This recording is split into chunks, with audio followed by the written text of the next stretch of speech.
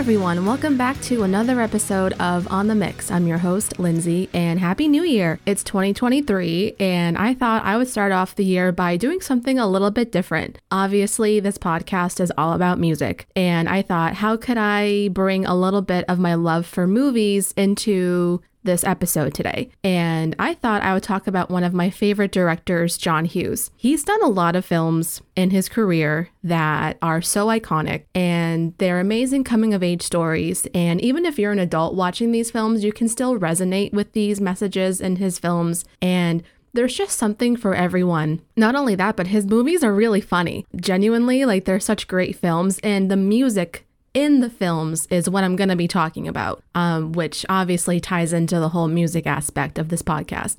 But it's just so amazing how John Hughes was so revolutionary in how he interwove music into his films, and he made it so unique, unlike it was ever done before, and it was done since, because he created a blueprint for how directors should really consider how to put the best music into the story to make it not just a song that's going to get commercially successful.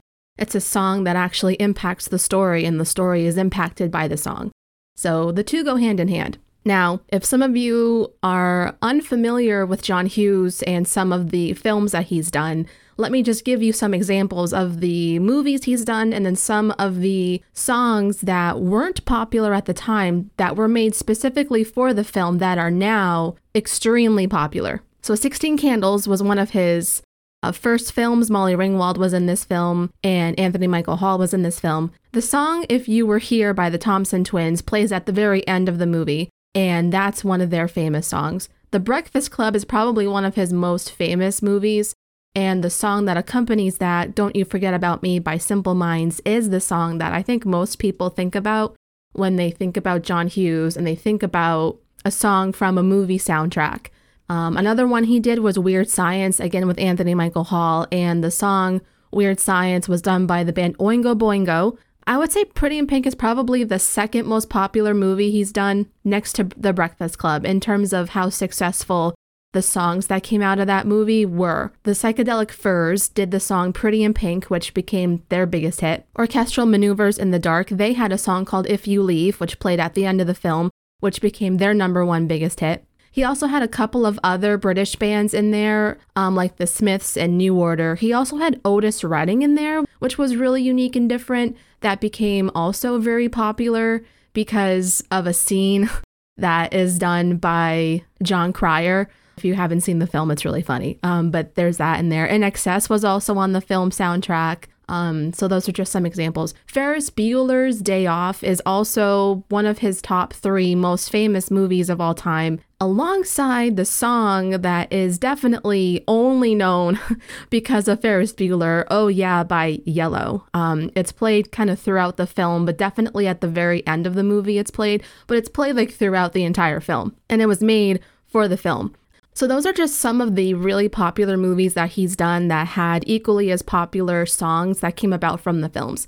Some other films that he's done in his repertoire, just in case you don't know, because honestly, his work needs to be brought to the centerfold again, because I think John Hughes and his films are kind of being forgotten in the new generation of kids growing up today, and we need to bring these back.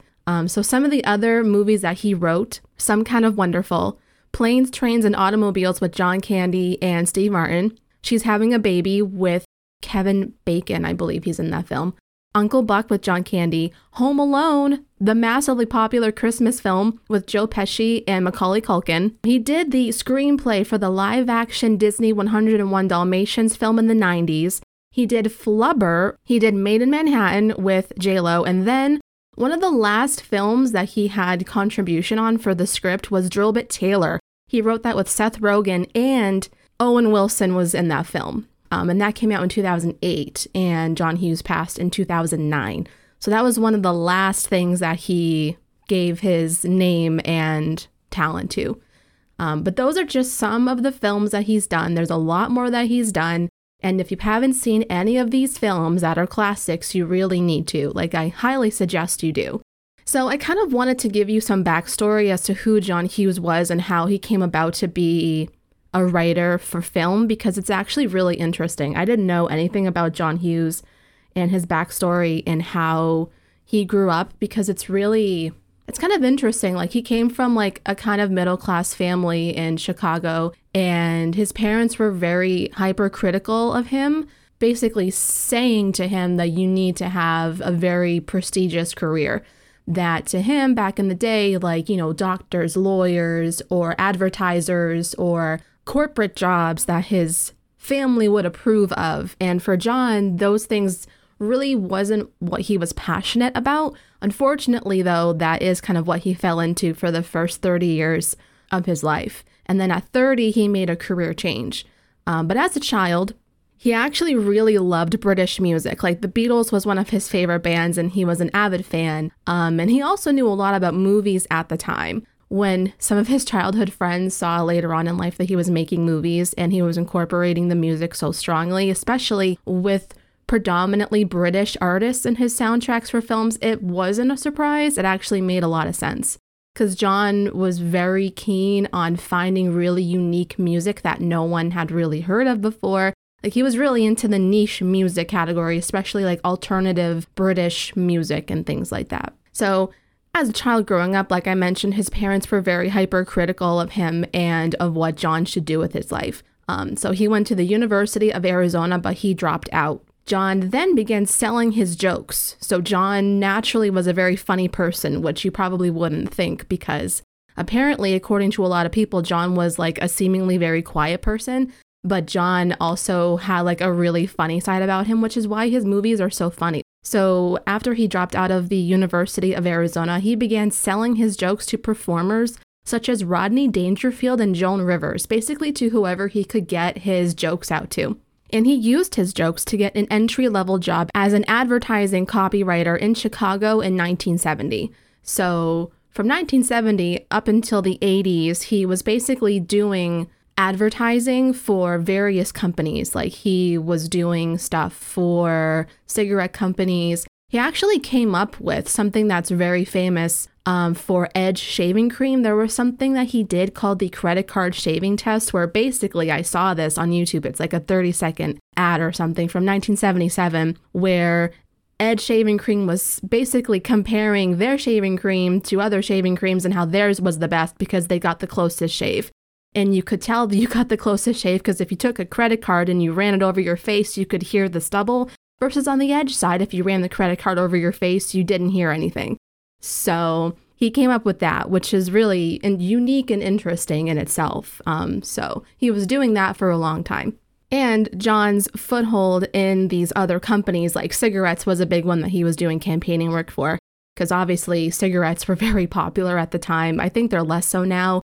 But back in the day, it was very like cool and popular to smoke. So his work with the cigarette companies took him to one of the main tobacco headquarters in New York called Philip Morris, which when he was here in New York, it allowed him to visit the offices of the National Lampoon magazine. But I had no idea that he took inspiration from actually that magazine and he used it for his film later on. So he actually became a regular contributor to the National Lampoon magazine with his stories. Now, from what I understood, the National Lampoon magazine was kind of like funnies. Like, you know how back in the day newspapers would have like the funnies on the back, like cartoons and comic strips and things? It was basically kind of like that.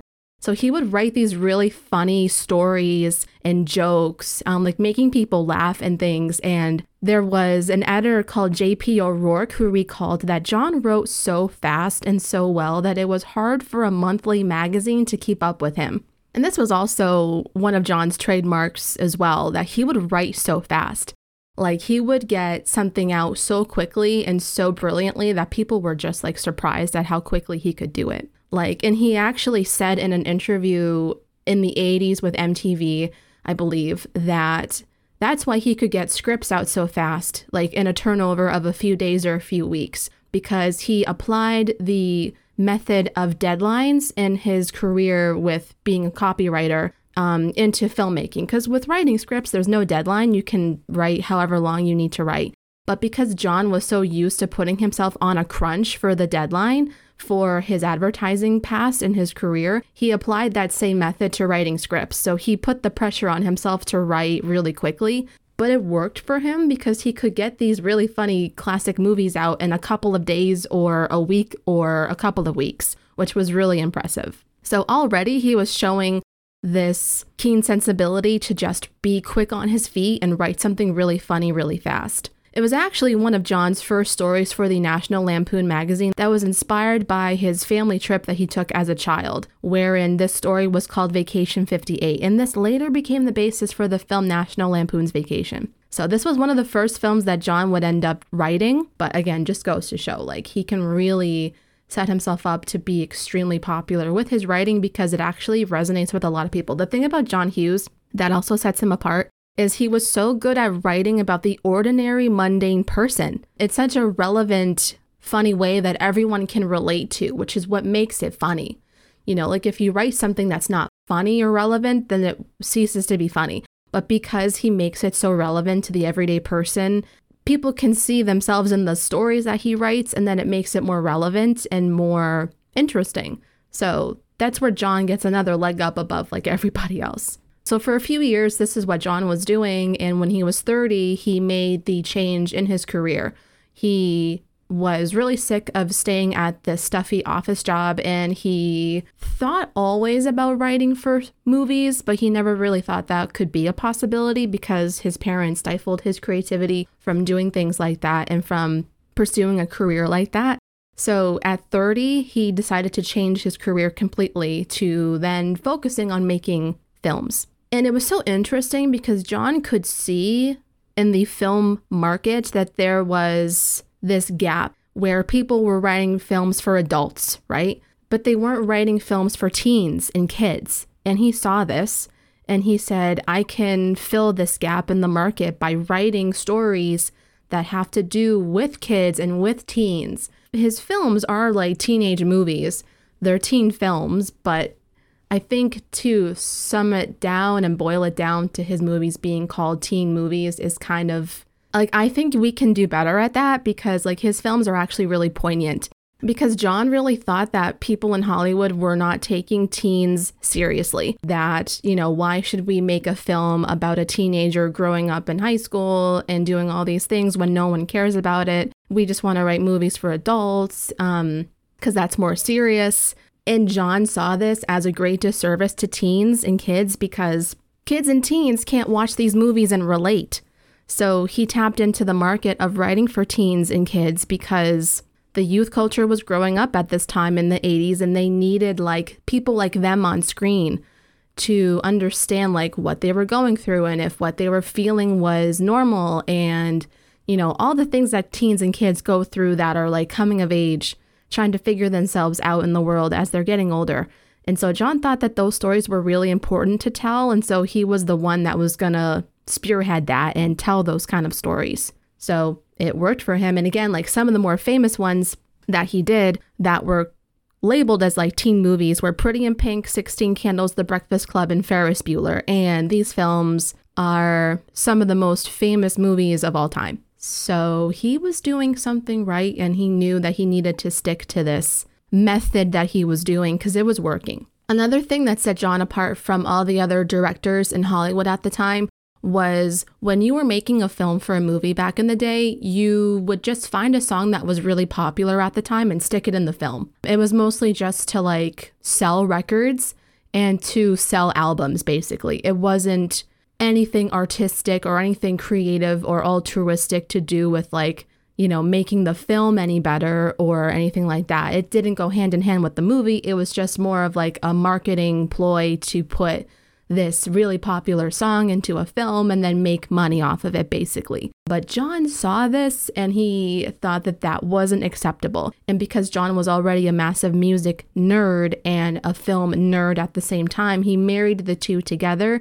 And his method was actually really specific. He loved, again, alternative music and music that was not well known in America, particularly like with British acts. He just loved that like new wave sound that was happening in England at the time. So he had his own record collection. He had his own cassette collection. He would make his own mixtapes.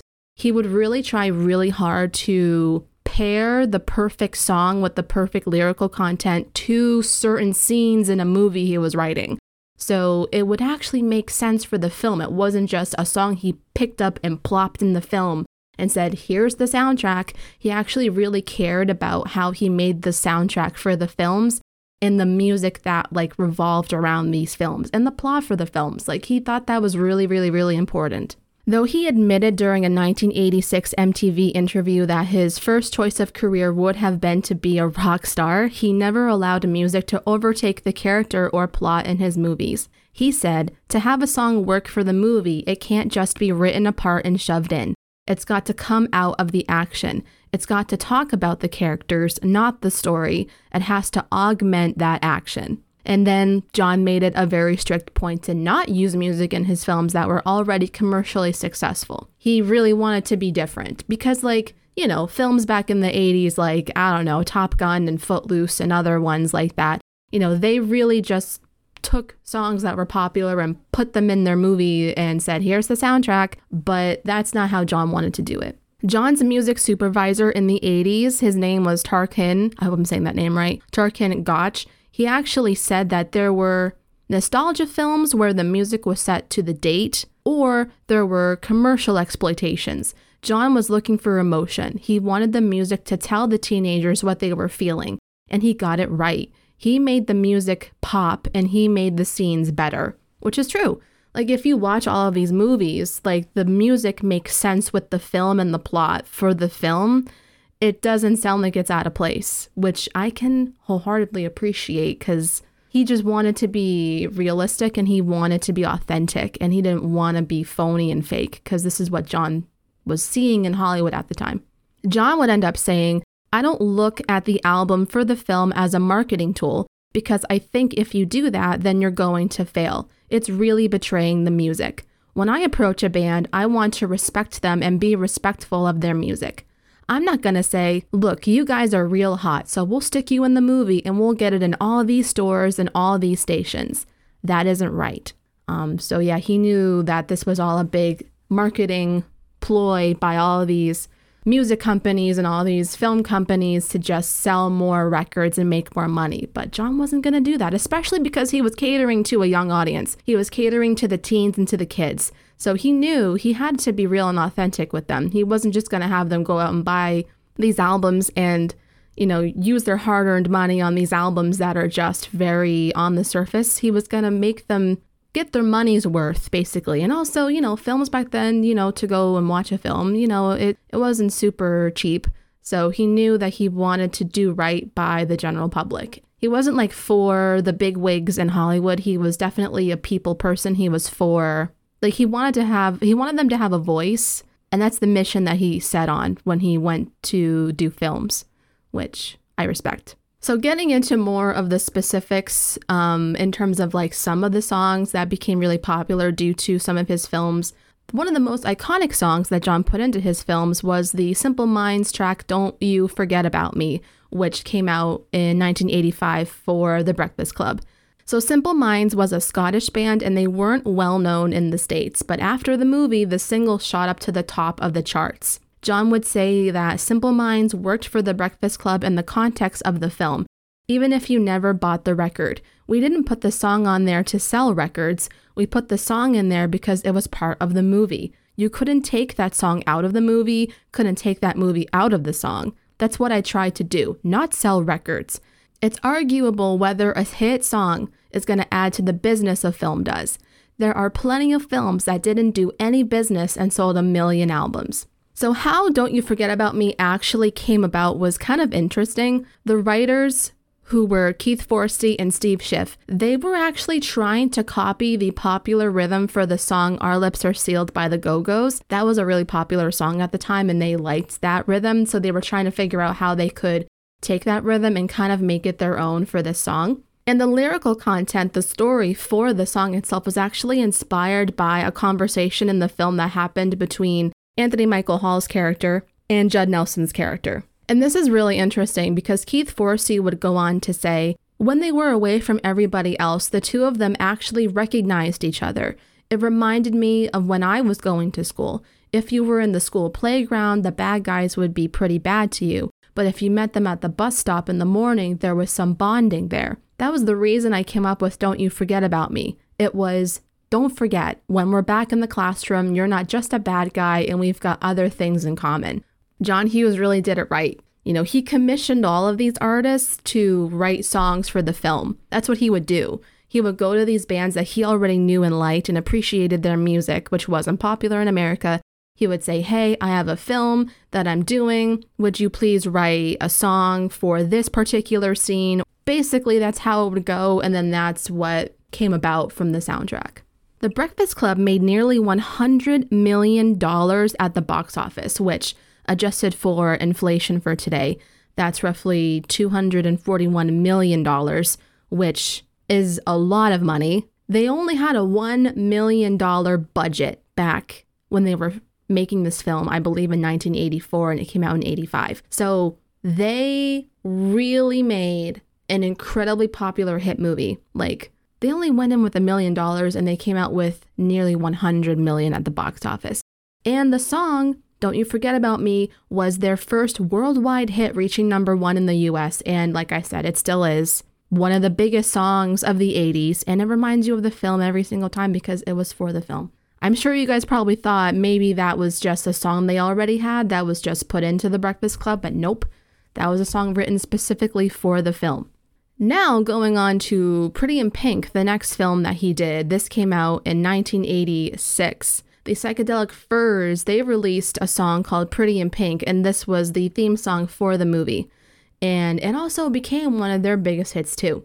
The film itself, Pretty in Pink, actually originally ended with a prom scene where Molly Ringwald's character, Andy, ends up going out with her friend, Ducky, who is played by Jon Cryer.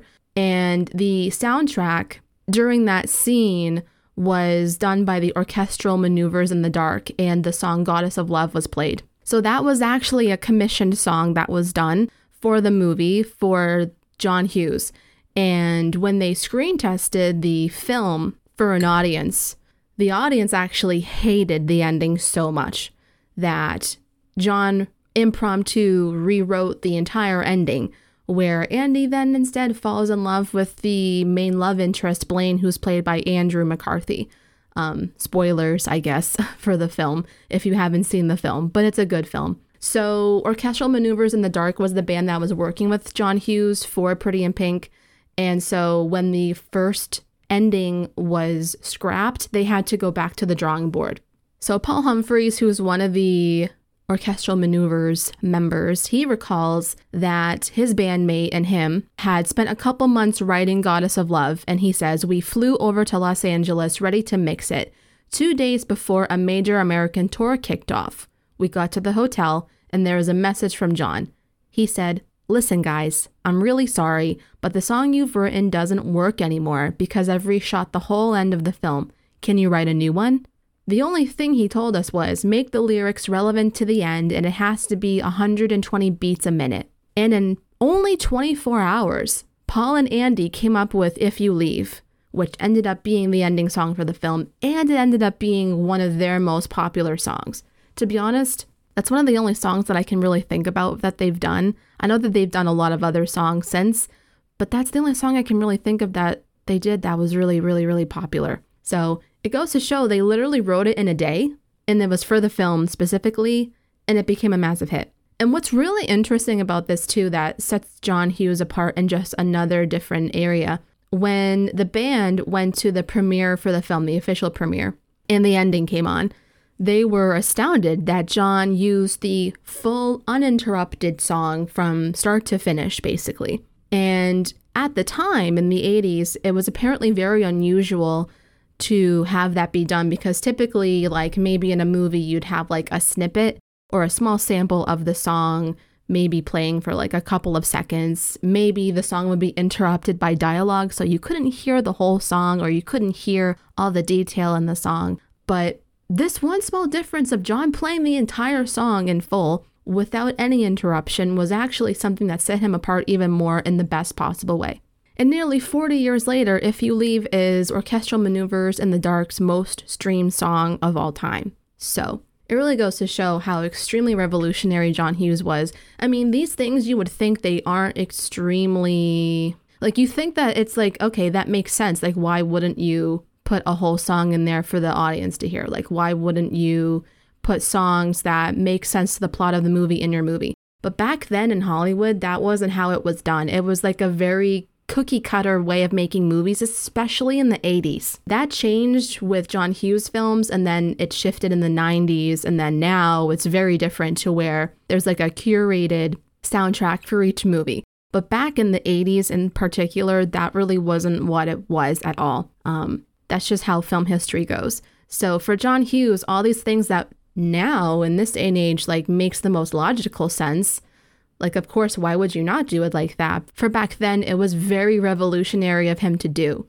What I actually thought was really fascinating, I didn't realize this, there's actually a box set that was done called Life Moves Pretty Fast, the John Hughes mixtapes, where it was the first ever official compilation of songs from all of John Hughes films done into one box set.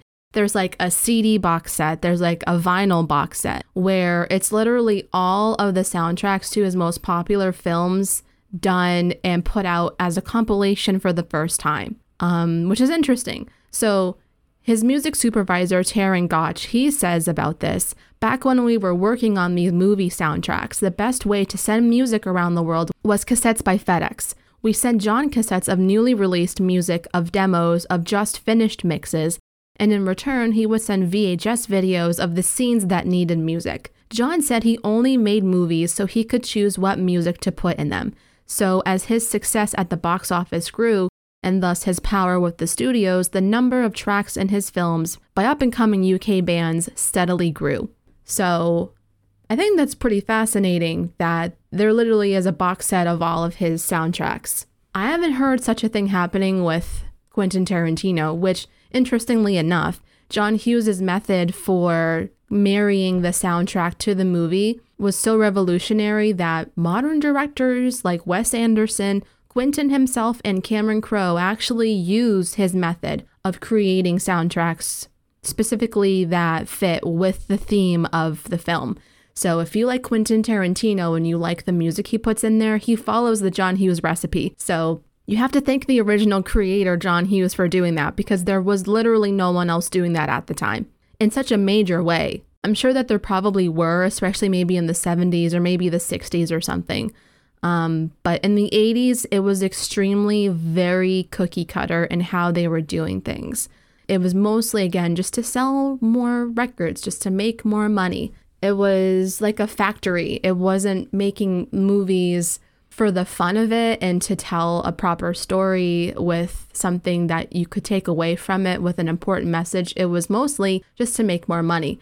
But John Hughes quit his job and he thought to himself, I'm going to just do this career that I've always wanted to do and be happy and content and see where it goes. And he just, by and by, in every single facet, made things so revolutionary, and he changed the game and created a specific blueprint in how you make movies. And sure, his movies were targeted to teens and young people at the time, but he saw that no one was making films catering to that specific audience, and he did it so right by targeting that audience, because young kids and kids going through this, coming of age experience in their life as they're coming into their young adulthood, they're trying to figure out the world around them. They are the most lonely and they're the most in need of guidance. And so when you have like movies and films, which is easily accessible, I think, to maybe the most average person, you can buy an album and you can resonate with the messages that are in that album. And you can think, oh, wow, I'm not the only one going through something like this. Or you watch a movie and the main character is like the same as you and what they're going through is the same as you. And you don't feel so alone anymore. Like John Hughes really did that. Like he really said, teens of America, this is you and this is what you're going through probably. And what you're going through is normal and it's okay. And I'm here to help you. He basically was kind of being like a white knight, helping the kids because he could see that Hollywood was not taking them seriously. And how he interwove the music into his movies was very specific and curated. He almost like made mixtapes in a way, or playlists for his movies, which is a very modern thing to do. So he was light years ahead of his time in the 80s. So John actually stopped writing his own movies in the 90s, around 1991. But what I thought was really fascinating, he would actually help to write scripts for other films and other directors and other writers that would come to him and for his guidance. He didn't put his name John Hughes on it. He actually wrote these particular scripts under a pseudonym. And one of those films, like I mentioned, was Drillbit Taylor with Seth Rogen. Seth Rogen co-wrote that with John Hughes. But that was one of the last things that he worked on until he passed away in 2009. So listen, if you're a fan of movies, if you're a fan of music, listen to the soundtracks of some of his films or some of the most popular songs that came out from his movies and watch his movies because genuinely they're really good. I could probably say the 3 that you gotta watch. The Breakfast Club is number 1. Ferris Bueller's Day Off you gotta watch. And Pretty in Pink you gotta watch for sure. Or at least the top 2, The Breakfast Club and Ferris Bueller. You have to watch those 2. Those are probably the most important, pivotal movies, like, of all time, I would say. Like, they're really funny, but also the message that comes with those movies are very important. And you can have a takeaway from it even as an adult. You don't have to be a teenager going through those things to gain appreciation for his movies. I just think it's important that like we talk about him and how integral he was to the movie industry by and by at large, because he was kind of like the forefather for how modern filmmaking is done, just in a different way. Like obviously Quentin Tarantino doesn't do teen movies, but he follows John Hughes and his blueprint and what he did, especially intermingling the music with the film. Which is equally as important as the actual film and the directing itself. Marrying music with the film is so important because music tells the story as well.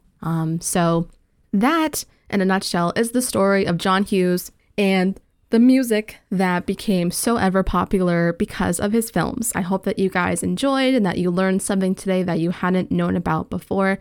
I will see you guys next Wednesday with another episode of On the Mix. Talk to you guys later. Bye, guys.